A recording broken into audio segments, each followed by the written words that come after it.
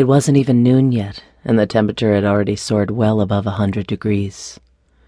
Amanda glanced out her office window and watched as the summer heat rose off the pavement in waves. She hated this time of year, for more reasons than one. Creating a mental list of sorts, she started with sweat in ungodly places and ended with frizzy humidity hair. In the middle of all that, being stood up at the altar. June marked a year since Colin had walked out on her for another woman. While the pain and hurt had subsided, she still missed having someone in her life to share things with. And sex. She really, really missed sex. With a heavy sigh, she plopped down in her office chair. Of course, this was summer in Las Vegas. If she really wanted to, she could pick up some unsuspecting bachelor at the blackjack tables and talk him into betting her for the night. But that was the problem. One-night stands weren't exactly Amanda's thing.